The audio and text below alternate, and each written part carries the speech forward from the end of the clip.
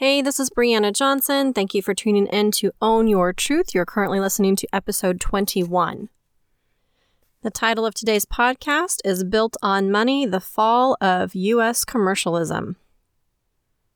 I would like to apologize for my absence last week. I'm going through transitions just like so many other people around the world. So this last week has been crazy. I have 2 sons that are going to be going away to college, so I'm helping them with that transition.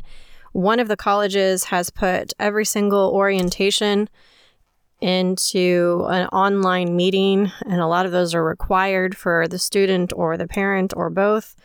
So that happened. And then I've recently started doing narrations for audiobooks. So I moved my entire apartment around just so that I could create a recording studio in one of my closets.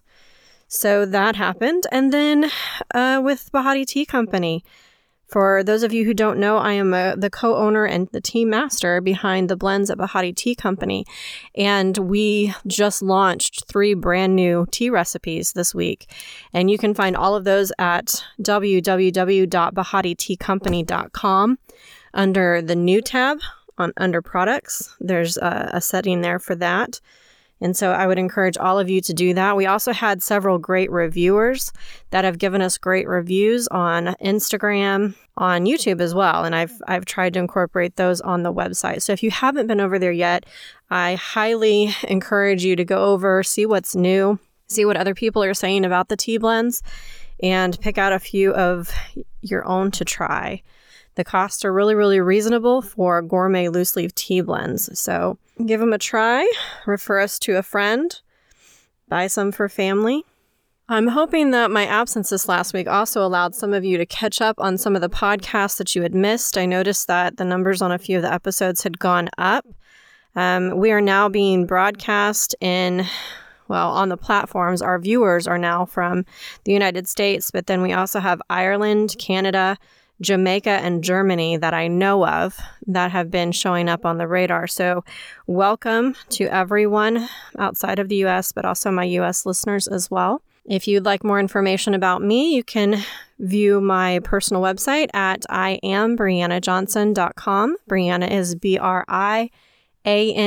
You can also find my email there and send me a note. Tell me what you think about the podcast so far, or give suggestions on topics that you would like me to address. Let's go ahead and get our dialogue started for today. I was looking at, the economic state of affairs that we're in currently in the United States. There are numerous articles out that are talking about how how 1/3 of Americans missed their July housing payment. That's not good. That means that 1 out of 3 people that you know are having problems paying their housing bill. And in addition to that, July and August were the months that loan deferments were now coming to an end. So if you had a loan and the company who housed the loan was giving some sort of a deferment payment or a deferment option, then you had the option to not pay that.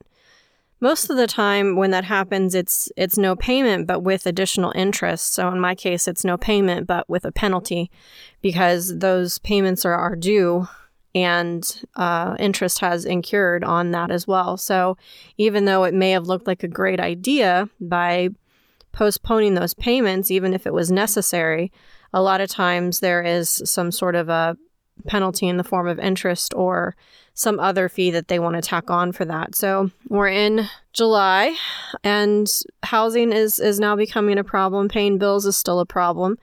Our unemployment benefits have now decreased. They've gone back to what they were. So there's no additional funds being put into that. And then on top of that, there's a lot of businesses who were forced to completely shut down because they could not handle the long periods of time where they were forced to shut their doors due to the COVID pandemic. So in turn, that's allowed for less job opportunities around the United States. It raises questions regarding affordable housing. It raises questions regarding healthcare, because in most cases, if you have no job, you have no health care and you can't afford it, even if you are a business owner or an entrepreneur, your cost for health insurance in most cases is higher than it is if you're under a large company, for example, who has this blanket healthcare policy for their employees. And then I saw an Economist article that they wrote saying that the hardships that the United States are facing, it will take us decades, not months, not years, decades to recover from because of the large, broad devastation that has inherently come from the COVID scare. And a couple of things, come to my mind when we're dealing with this. Yes, we have inherently some problems in our country, the way that it was structured. In fact, there's too many to even go into. So let's focus just on the financial aspect of the United States. We are built on commercialism, capitalism. This is what spurs the growth in our country and our government. And in my opinion, what that has done innately over the decades that we've implemented that into our country is that it has put people last and the almighty dollar first. And this isn't going to be a religious sermon, but this is going to be something based on common sense. Okay, let's talk briefly here about the small business loans that just went out, right? Now, there were no stipulations on who could apply for those loans, and there were no mandatory regulations on how that money was going to be spent. So what ended up happening is that the small businesses who needed the money for themselves to carry on business-wise and to pay their employees, they never got any of that money. Because the large companies who already had connections in different banks, in different banking institutions, called up their lenders immediately and said, hey, I want that money. So they were given that money. Do you know where the money went? It went into the pockets of the CEOs and the stockholders. It never made it down to the employees. It never made it down to the people who really needed it. And that's what I'm talking about when I'm talking about the commercialism. We have practices and policies and laws in place that protect the people at the top. But very, very rarely do the people at the bottom ever see any of that money. Even talking about the small amount of tax relief that we got, right? Or the little bit of boost in unemployment. That is pennies, half pennies, quarter pennies to the life and normalcy, I'm going to say, of someone who is corporate America and super, super wealthy. I also saw an article recently about, and I don't remember who said this, so I can't quote it exactly, but it was basically claiming that billionaires should not be responsible for bailing out the U.S. economy. And I'm thinking, you wouldn't be a billionaire if it weren't for the U.S. economy. And all I'm seeing here are corporations and even our government who constantly undermine the people at the bottom. And they can collect all the money that they want, but it does no good when the money is no longer in circulation. When they hold all of the dollars, but the people at the bottom can't support their services, can't support the purchase of their products, then their money ends up being inherently worthless. And that's what I think they don't understand. But I think that message is going to start becoming more and more clear to them because of the way things are going, right? If no one can pay their mortgage and apartment fees, then the banks are going to start to suffer. And if the banks start to go under, they're going to ask for bailout money. If you were here in 2008, you know how well that worked last time, because it's the same problem we just faced with the corporations getting bailout money, so to speak, or loan money. The banks ended up using that money for whatever they wanted, and it didn't trickle down to helping out anyone but themselves. What I find really, really funny is our belief in this invisible monetary system that we struggle to survive just to attain. Most of the money is now digital. The US dollar isn't actually worth 100 pennies. It's a fraction of that. And I feel like our pursuit of that almighty dollar is even more sci-fi in retrospect than the pandemic. And that's personally how I feel. because I feel like it's crazier for us to strive for this invisible entity that is supposed to rule our lives than it is for us to come face to face with a life and death threatening situation. And I've been thinking about that a lot regarding our state of affairs here in the United States and our economy.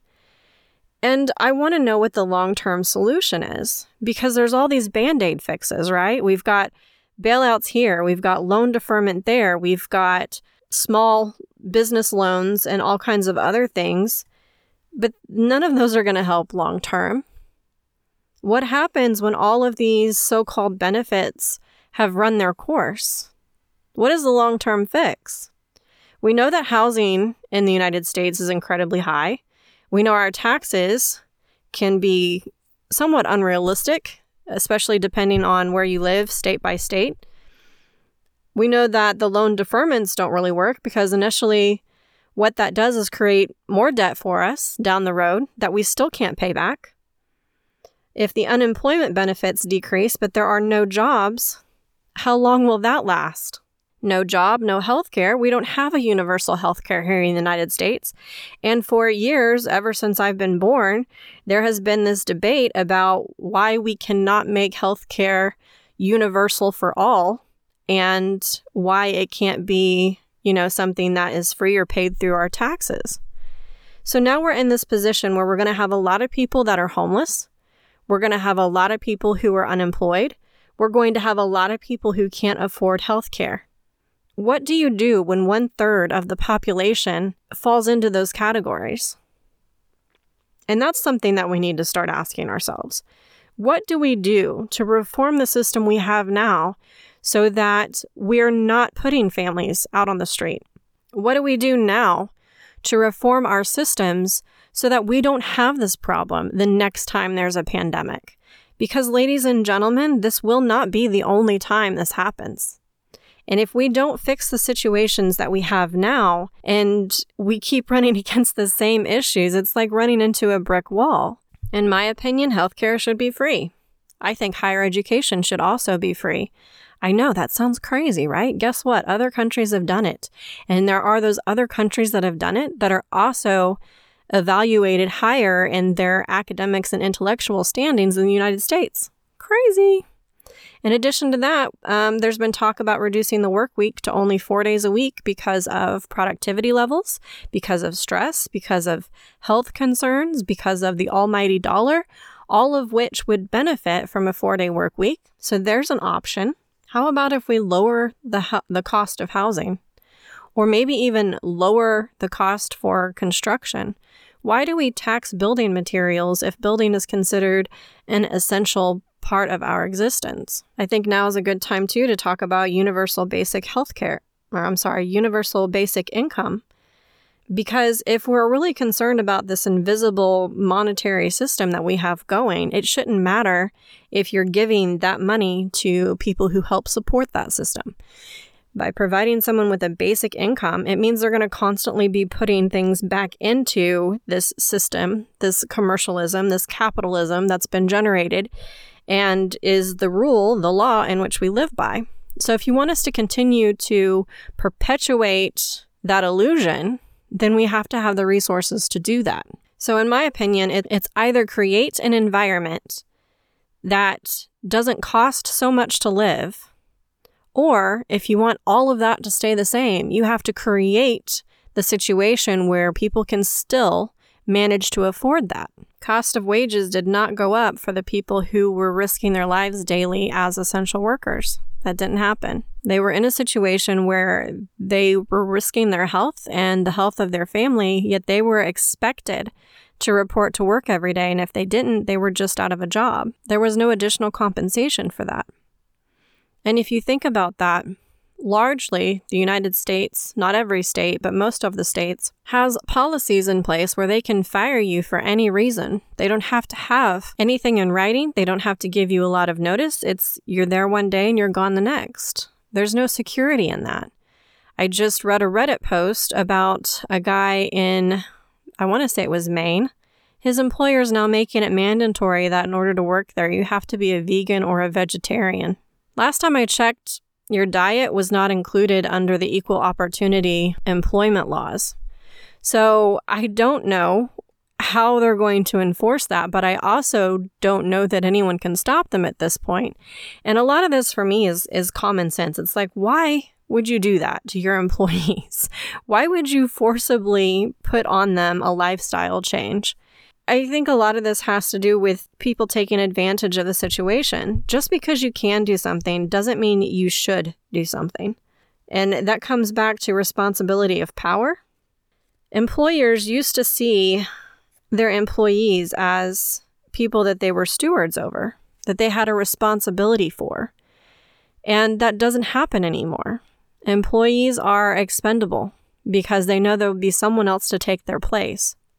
And that has largely hurt our economy because that means that they don't have to raise their rates for hourly employment, and they don't necessarily have to care much about their employees, their health, their safety, their concerns. And that's why you see so many people before the pandemic that had 2 or 3 jobs just to try to pay for the cost of living. That's not living, ladies and gentlemen. That's not living.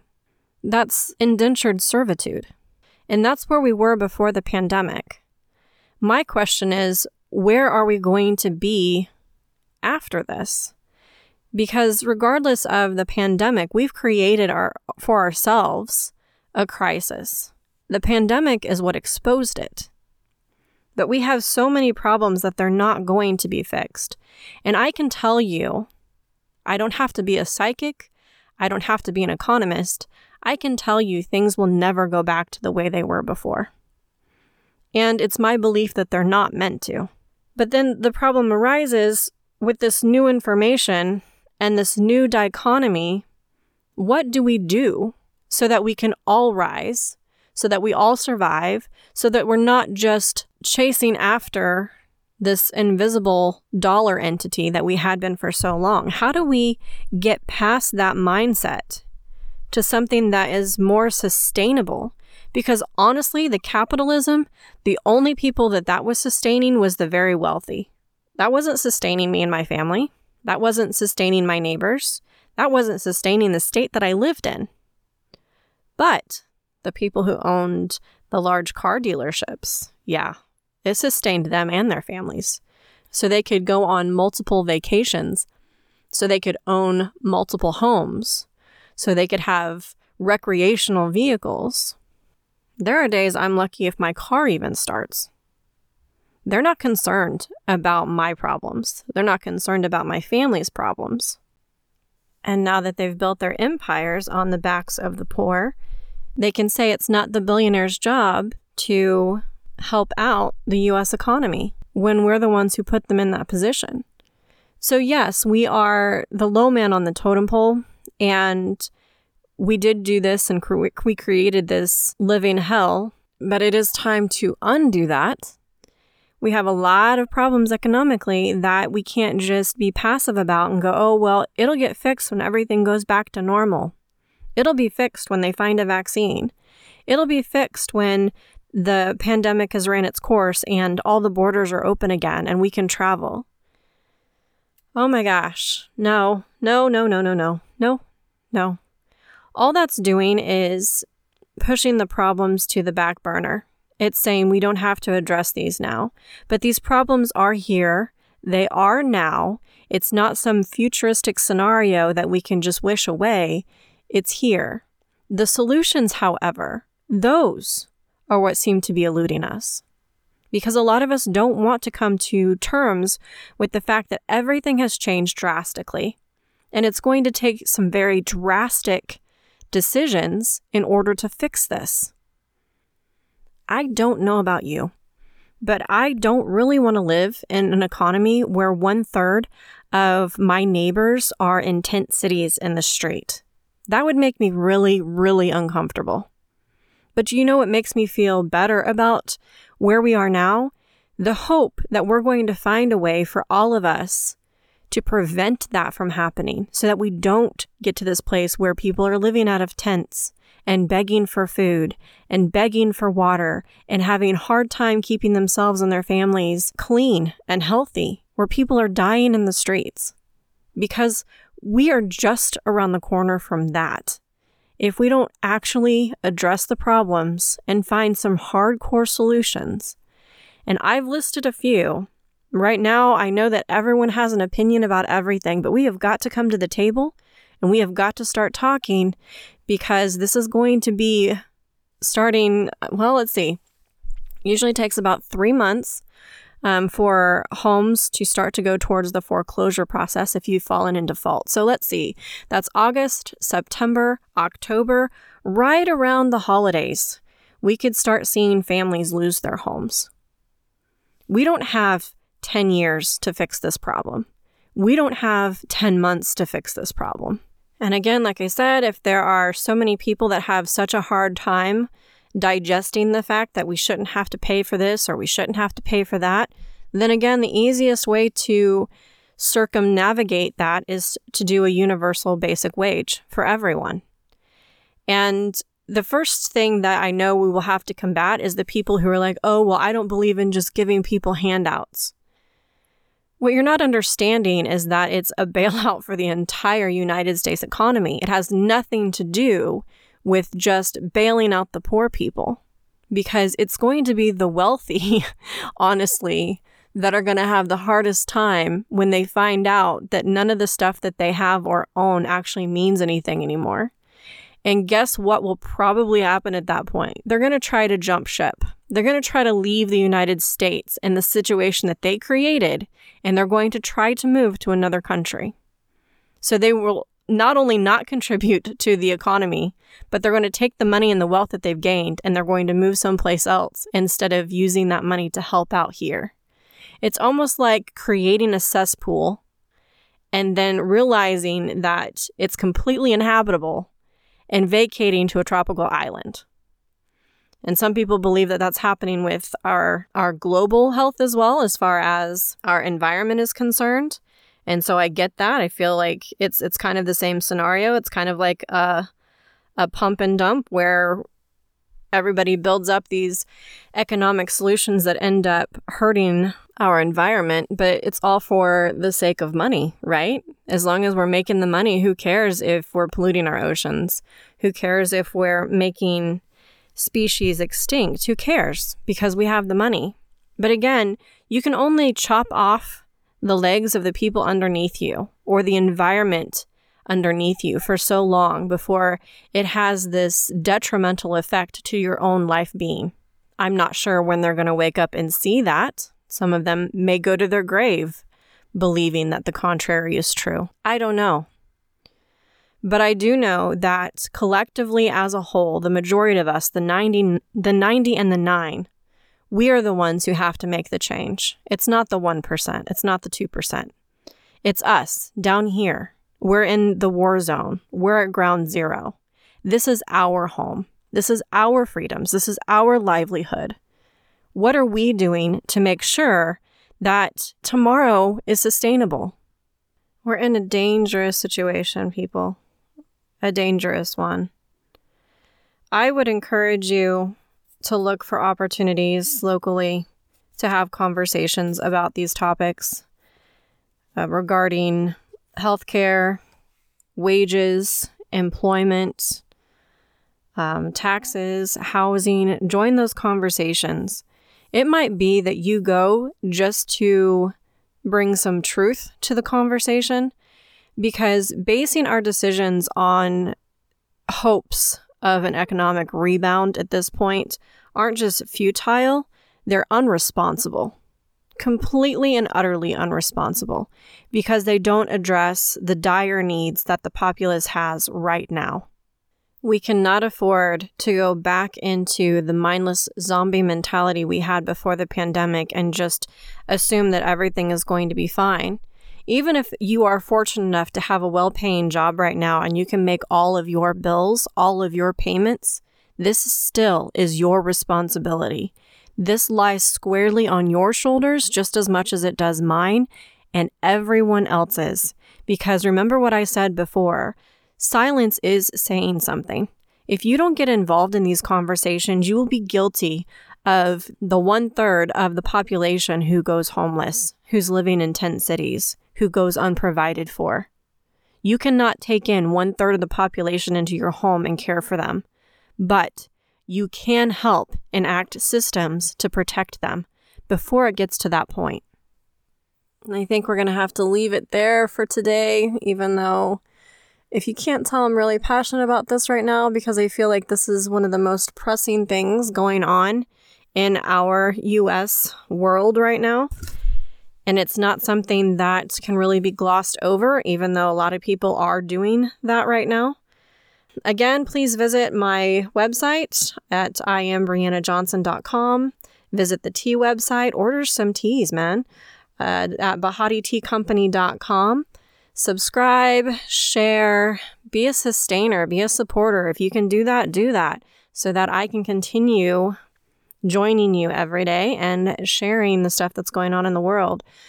Our job now is to create awareness and perpetuate change. We can't do that if we're silent. We've got to talk. So get in contact with me, support, all of those great things, and I will see you or talk to you mañana. Have a great one. Until then, own your truth.